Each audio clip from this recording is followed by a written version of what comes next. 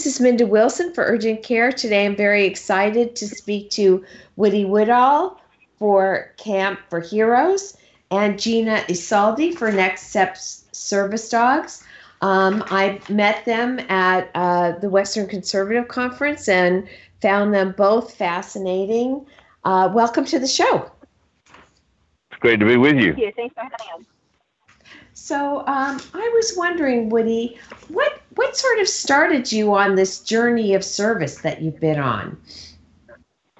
Well, I was building the North Carolina Fallen Firefighter Memorial here in North Carolina, and when 9/11 happened, and we kind of suspended our operation and started helping the firefighters in New York. I was a firefighter here in North Carolina, and I was the official liaison to New York. And when the war started, we wanted to show the guys love and appreciation for what we were doing. So we started going to Walter Reed and the hospitals and really getting close to the warriors. And that's what we did. And we anything they needed, we wanted to help them out with, and their families. And, you know, it was a little bit out of our wheelhouse because, you know, we're just firefighters. We didn't know exactly what we were doing. We just knew that we wanted to show them some love and appreciation. And as time went on and we got educated and how we could help them, a lot of things come into play. You know, a lot of them were complaining about too many drugs and what they were, you know, feeling, how they were feeling, and what was going on with their in their lives. And we started losing a lot to suicide and this, that, and the other. And anyway, but I found with especially the guys that had good working service dogs, they felt more at peace, more at rest. They had a companion, and it just gives them more of a completeness. And so we started, you know, looking in that area too. So it's amazing what these service dogs do for these warriors. So what you found was that a lot of people who had served our country were being given drugs, and what they really felt they needed was something more than that, something different than that. And one of the solutions to that you found was service dogs. And did that lead to the founding of Camp for Heroes? How did that? Well, yeah. Well, a lot of it was my own personal story. I was in an explosion myself in 2004, and I got in a pretty dark place in 2006 and was diagnosed with post-traumatic stress in 2007. And I myself was put on a lot of you know, drugs and stuff, and actually it did the negative effect on me where it even depressed me more and got me. And the therapist that I was with, you know, she was like, what is something you really love to do? I said, or you're good at. And I said, well, I'm a singer, but at the time I couldn't sing because I was in respiratory rehab for about a year after the explosion. So I said, art. I mean, and I'm an artist. I like to draw. So she got me on a path, and I drew the actual memorial that we were building, and I did a painting of it. And that painting is in firehouses all over North Carolina, the prints of it. And it made me, that part of PTSD that makes you feel worthless, or you've got nothing to offer people, or you've got nothing to give back, changed in me. And I realized that a lot of this could be changed by things like art, service dogs. There's a lot of different things. If we find the niche of the guy, of the warrior, that whatever it is he's good at. So here at the camp, we're offering service dog training, art classes, culinary arts, blacksmithing, welding, a lot of different things, trying to find that niche that these warriors can have, even karate, even you know, martial arts, things like that that we can do. But one of the biggest things of all the things we have found is the companionship and how it brings the level of anxiety down with these warriors to have that service dog. And one of the programs we want to do here, and Gina has been so gracious, and she's great. I mean, she was down here with my dog, and she's going to be working with him as a service dog also. But I could never get him to go in my car. I wanted to take him places, never could get him to go in my car. In 10 minutes, she had him jumping in the car, waiting, and then when I opened the car door, he's already in. I mean, it's amazing what she did in 5 minutes, and I'd been trying to do for 2 months.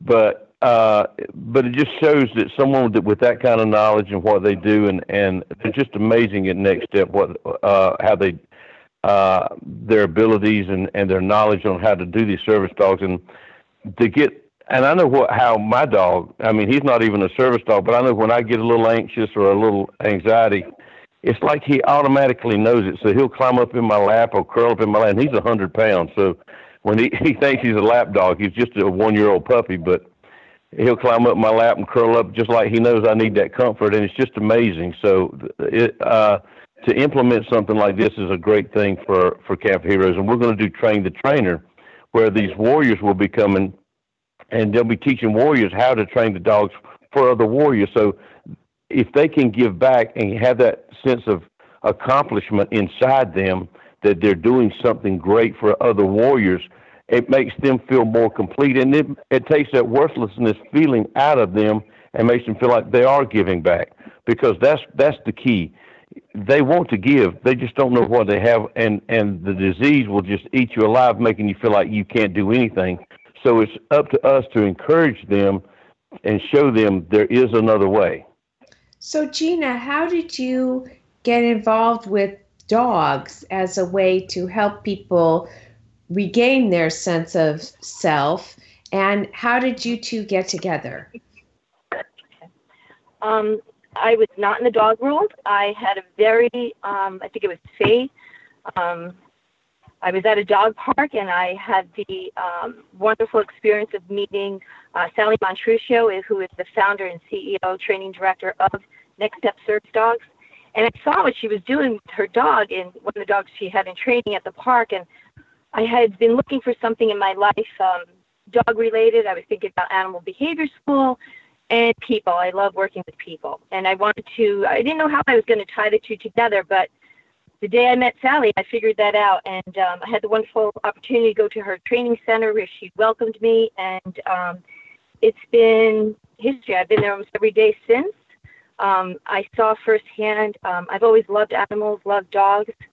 And I saw firsthand with the dogs the difference they were making in the warrior's life.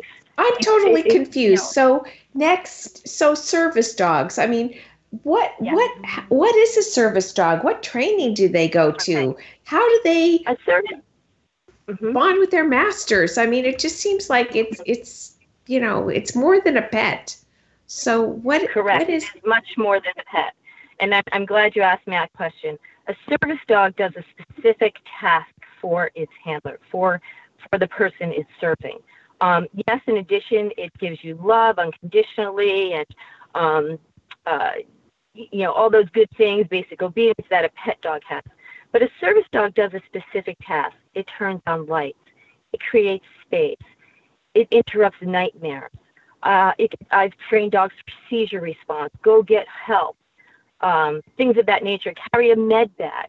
So a service dog does a very specific task for the individual they're with, for the handler. And that's why it's so critical when you're out in public that we don't interrupt a service dog when they're working, because that dog could miss a very important cue from the person they're serving, from the warrior, and it could be a life or death. It's a seizure. It could be a life or death. So what you're saying is that if someone is suffering PTSD, they have both medical and they have medical issues, and the service dog is more than just a pet. It's more than just a companion. It helps them cope with their medical issues as well. So it is a medical tool. I refer to the dog, and the dog is a medical tool in their toolbox. They still go to their therapy. They still have, many of them, although quite a reduction in medication since they've been paired with the dog, but they have their medication that they take. The dog is not it doesn't cure them, but it's another tool in their toolbox. Many of them would never even go, So the dog takes care of them, but then they have the responsibility of taking care of the dog. So it's the symbiotic relationship between the two that actually leads to the psychological benefits for the warrior. Is that am I understanding it? That's absolutely correct. It gives them purpose. It gives them a reason to get up in the morning. They have to get out. The dog has to toilet. The dog has to be fed. They enjoy taking the dogs for a walk. They even get to be more comfortable in public because they're excited to show off their partner. So the dog, so yes, it comes with responsibility, but the responsibility turns their life. And then once they see that they can manage these responsibilities and they can do it over an extended period of time, it makes them feel more comfortable, more confident to take on other kinds of responsibilities. Is that right? Absolutely. A lot of our teams, they have the ability to go back to work, to go to school, to go to their son's football game. These are things that we go to the gym, we take for granted. We can't do that, but with the use of the dog, it gives them that confidence to get back to those things they enjoy. And so Captain Woodall, is this your experience with the dog as well? Absolutely. We, not only my experience, but I've dealt with warriors. I've been doing this for 16 years. And I've seen many, many warriors that have service dog. One in particular I think of is Leslie Smith. She lives in King George, Virginia. She's legally blind. She's an amputee, and she has Isaac, her service dog. And like when she is walking, and if someone comes up on her blind side, which is like on her left, her left, she don't have any sight at all in her left eye, and very little in her right. Her dog will actually poise around her and stop any traffic coming that way so it won't interrupt her, or they won't get too close to her because she don't know that they're coming. And also, like when she gets ready to stand up because she has prosthetics, she'll make some kind of motion and he'll step in front of her, and she uses him actually to lift herself up on his back. So that's what he's trained to do. And this is the things like Gina and Next Step do. I mean, whatever that need of that particular warrior is, that's the way they train the dog. And it's amazing. That's why they have to pair them up with the right person. And it's a beautiful, beautiful thing and a great bond. And like Gina said, it gives them also a sense of purpose, the warrior, a sense of purpose where, he's not only giving back, like he'd like to give back to his other battle buddies, but he has a responsibility to take care of his service animal because his service animal takes care of him. So it's a great bond. It works both ways, and it gives him that sense of purpose. So how did you two come together? So you were introduced through Barbara Beach, our producer, and then how did you two decide that you would work together? I mean, it's unusual for nonprofits to collaborate in this way. Not really. I collaborate with about 12 other nonprofits. Mm-hmm. The thing about, I think, in the nonprofit world, if you're really out here to help the warriors and that's what you do, there shouldn't be any competition with anybody. You all should be a common goal, and that's make a difference in their lives. Mm-hmm. But with us, with Sally and Gina and I, they came down to the camp, and we talked about how we could make this work because it's just being able to expand and help more people. When you collaborate with other nonprofits, like if I've got something may not be in my wheelhouse, but I've got other nonprofits that may be in their wheelhouse, I'll go to them and help the warrior with them. And if it's not in their wheelhouse, they may come to me in a specific thing that I can help a warrior with that they can't, and I help. So it's always good to collaborate with other nonprofits. And what does your collaboration look like between the two of you? It was a natural fit. The core of the Next Step Academy that will be at Camp for Heroes is teaching our warriors how to puppy train, to give them a job, an opportunity to get a job, a career in dog training. And then ultimately, these trainers, if they wish, and they'd like to continue in the program, to train our warriors to be service dog trainers. That's the ultimate goal. But that's a difficult process. I mean, it takes a lot of training to teach someone to train, correct? It does. It does. But we're going to have someone on staff there that will be holding the training classes. Our goal is to have the public, our civilians or public coming in with their puppies to be trained by our warriors. I think that's a great concept. The community gets to engage and give back, and our warriors that are in training to be puppy trainers have an opportunity to work and be comfortable out in the public. It is going to take some coordination, but I know I'll be going down to North Carolina to get our trainers started, and we have teams that are scattered around the country that are anxious to get started with us and come and give back to Next Step. So I think it's going to be a win-win, and it's a perfect fit for Camp for Heroes. But this is different than, like, when a family gets a new puppy and they take it to a puppy trainer to, learn how to, go outside, or you're talking, mm-hmm.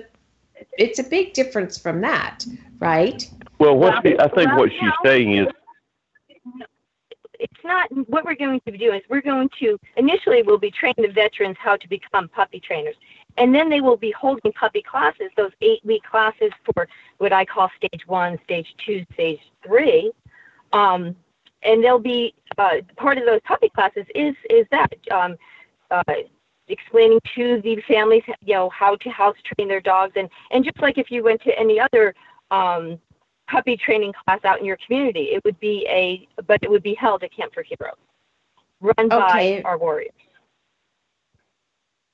And then what's the phase 2 and phase 3 part of it? Phase 2 would that they would be, warriors that are going on in the program. Phase 2 would be learning how to train adult dogs for a career in adult dogs, and phase 3 would be learning to train service dogs, as we do here. At our other campus in Escondido, we are training our veterans to become service dog trainers, so that they work directly with their comrades, and it's just they're like-minded. They can speak a lingo I can't speak, and it's just a win. It's just a winning situation for both of them, and for our community. We have a community built here. Right. So very simply, it's like when a warrior comes in. We can bring the community in, and he can obedience train the community's dog. That's getting his feet wet on how to train dogs in the beginning. That's phase 1. And correct me if I'm wrong, Gina, because you're the dog expert. Mm-hmm. But that's phase 1. Phase 2 is when he goes to the adult dogs, and he starts obedience training them and getting a little more into how to train the adult dog. And then if he wants to go a step further, he feels comfortable at it, he can go into service dog training. At the very least, this warrior himself, if he decides, well, you know what, I'm not really comfortable in service training dogs, but I really love obedience training local dogs, it still gives him a purpose. It gives the warrior a purpose. He can go obedience train dogs in the community, or he can go a step further into step 3 and start training service dogs for other warriors, which is, like Gina said, it's a win-win proposition any way they go. So not only is it a chance for them to follow their passion, which is their interest in animals, but it also gives a chance to create employment in the dog training industry. Exactly. Correct. Yes. And that's an amazing opportunity. And then they have their own experience with their own dogs to fall back on and use it as modeling. Is that correct? That is absolutely correct. And they may not, they may decide that, well, maybe the training obedience is not for them, but they still have that tool and that experience and that knowledge to maybe use later in life, or just use on their family dogs. So it's they're still walking away with something. So how do people support you in your efforts? Like your 2 nonprofits, how do people reach out to you and support you? What do you want? Well, they can go online. Yeah, they can go online either to Next Step Service Dogs, or they can go to Camp for Heroes, and they can make a donation online. We do have, we will be having like fundraisers through the year where we'll get together and have galas and things like that where we offer things for sale or don't, just have a really big time with bands and stuff where people come to support. And we also have benefactors that really like service animals. They like dogs and they like the whole concept. They say, well, I really like this. I want to make a contribution to Camp for Heroes service dog program. And then that will jointly go to our academy. And, when they earmark money for dog training or whatever, if you're familiar with nonprofits, when they earmark that money, that's what you have to use it for. And that's what we will use it for. So for people who are interested, the best way to reach out to either, let's take Camp for Heroes first. The best way to reach out to Camp for Heroes and learn about these opportunities is how? They can go to campforheroes.org. We're just starting this in, so we're building both our websites, joining it together. But the knowledge of knowing that this is our program, or they can go to Next Step Service Dogs and see about what we're doing with the academy. And they can learn all about what Camp for Heroes is about by going to our website. It's Camp, the number 4, not FOR, but just the number 4, Camp for Heroes, Heroes with an E.org. And then on the West Coast is Next Step Service Dogs. How do people contact your organizations? Again, also they can go to nextstepservicedogs.org, and they can go right to the donate button, and that'll give them an opportunity to donate directly, different ways to donate, different support that they can give.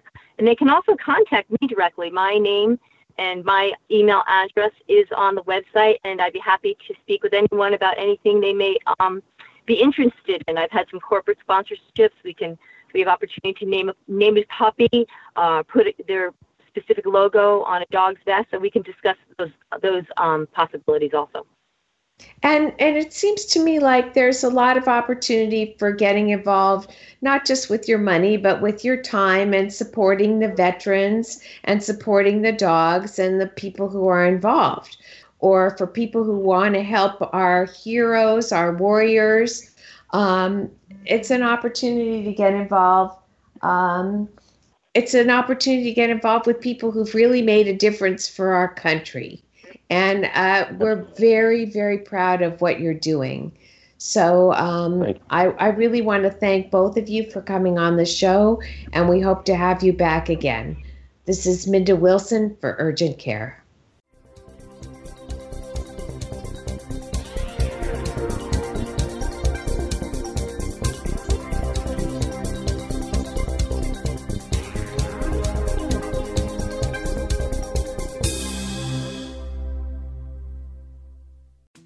You go to the doctor and get a diagnosis you didn't expect and you don't understand. If you're like so many of us, your first move is to search the internet for information on your condition. Wouldn't it be great if you could get real information? That's where MedAdvisor comes in, a completely free website that delivers the most up-to-date information from doctors, hospitals, researchers, and clinical trials worldwide. MedAdvisor is free, private, and personalized information about your specific medical condition. It's literally as simple as going to medivizor.com and signing up for free. MedAdvisor is free, easy to use, and saves you hours searching for information you can't find on your own. MedAdvisor is a private, personalized, and HIPAA-compliant resource.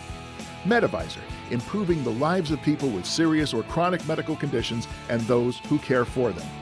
Your personalized medical information is a simple click away at medivizor.com. medivizor.com. The first step towards helping someone with a hearing loss is to help them overcome denial. An important step is to stop enabling the hard of hearing person. This means stop being their ears for them, repeating what others are saying or what is spoken on television more loudly for them. The longer someone with hearing loss is able to depend on another person for communication, the longer it can take them to come out of denial and seek medical help. Seniors in particular tend to passively accept their hearing loss as a natural part of aging. Be supportive and offer to help them find simple, affordable, and yes, even cool solutions and lots of great information from Clear Sounds. Visit www.clearsounds.com to learn more. Use coupon code RADIO at checkout and we'll take 20% off your order, and every order is only $3.95 to ship. That's clearsounds.com, CLEARSOUNDS.com.